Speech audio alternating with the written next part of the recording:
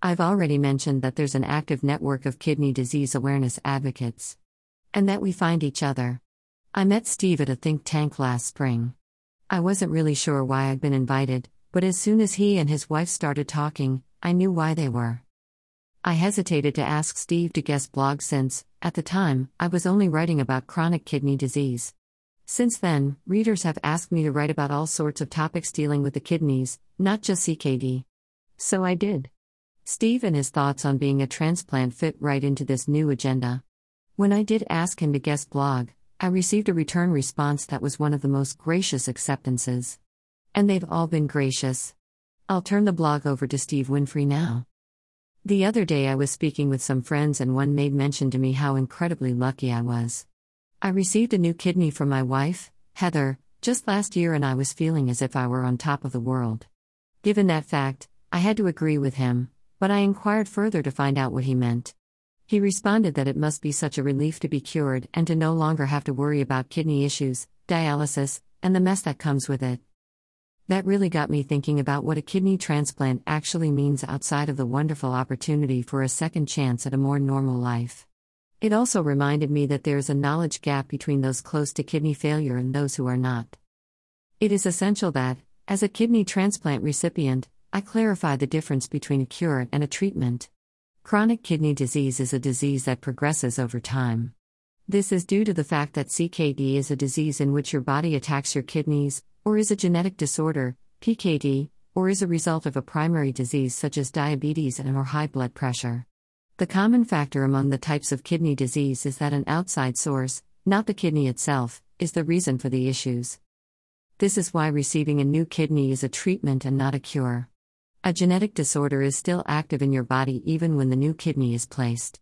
Diabetes and high blood pressure can still be prevalent even with a new kidney, thus causing the implanted kidney to be affected in the same way as the old one.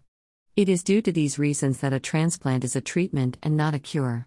My new kidney has allowed my body to filter out the toxins much more easily, freed me from dialysis, and granted me the ability to get around easier since my arthritis was derived from my kidney disease. The truth is that while this second opportunity at a much better life is an enormous blessing, the reality is that there is a good chance I will need another transplant one day. The reason is that the cause of my initial kidney failure is still within my body and attacking the new kidney. That is in addition to another main reason that a new kidney is not a final cure, organ rejection. A new kidney is looked at as a foreign object by your body. Our bodies are designed to keep the body in balance, and when something out of the ordinary, such as a virus invading, it attacks to bring balance back. The same is applied to a kidney that is transplanted from another source. Your body sees it as a foreign object and attacks it. That is why we must take immunosuppressant drugs to trick our bodies into not realizing there is a foreign organ inside. With all of this being said about my new transplant being a treatment and not a cure, I want to mention how my life has changed forever. At the age of 33, I feel better right now than I have since I was a young teenager. My entire adult life has been spent in hospitals and doctors' offices. I am now free to use my time to travel, enjoy life, and be the foster parent that I have always wanted to be. A big part of receiving a kidney transplant is the medicine that is involved. The medicine you have to take every day is known as an immunosuppressant, or anti-rejection. While this is a medicine that you must take for the rest of your life, there are steps you can take to ensure that you are able to receive the medicine in an affordable manner. Kidney transplant patients qualify for Medicare. Medicare helps take care of a lot of the costs associated with taking these medications, but not all of it. The best advice I can give you in regards to your medications is to educate yourself on Medicare, Medigap, manufacturer coupons, and be in a close relationship with your transplant team's social worker. It can be overwhelming at times, but I promise you that there are resources out there to help you. I am extremely lucky in the fact that my wife, Heather, donated her kidney to me. While this is a treatment, it is the most remarkable and life-changing treatment I have ever been blessed to receive. While all kidney disease patients would love to be cured, we understand that will never be the case, but that does not mean our lives cannot be just as remarkable and enjoyable with our treatments.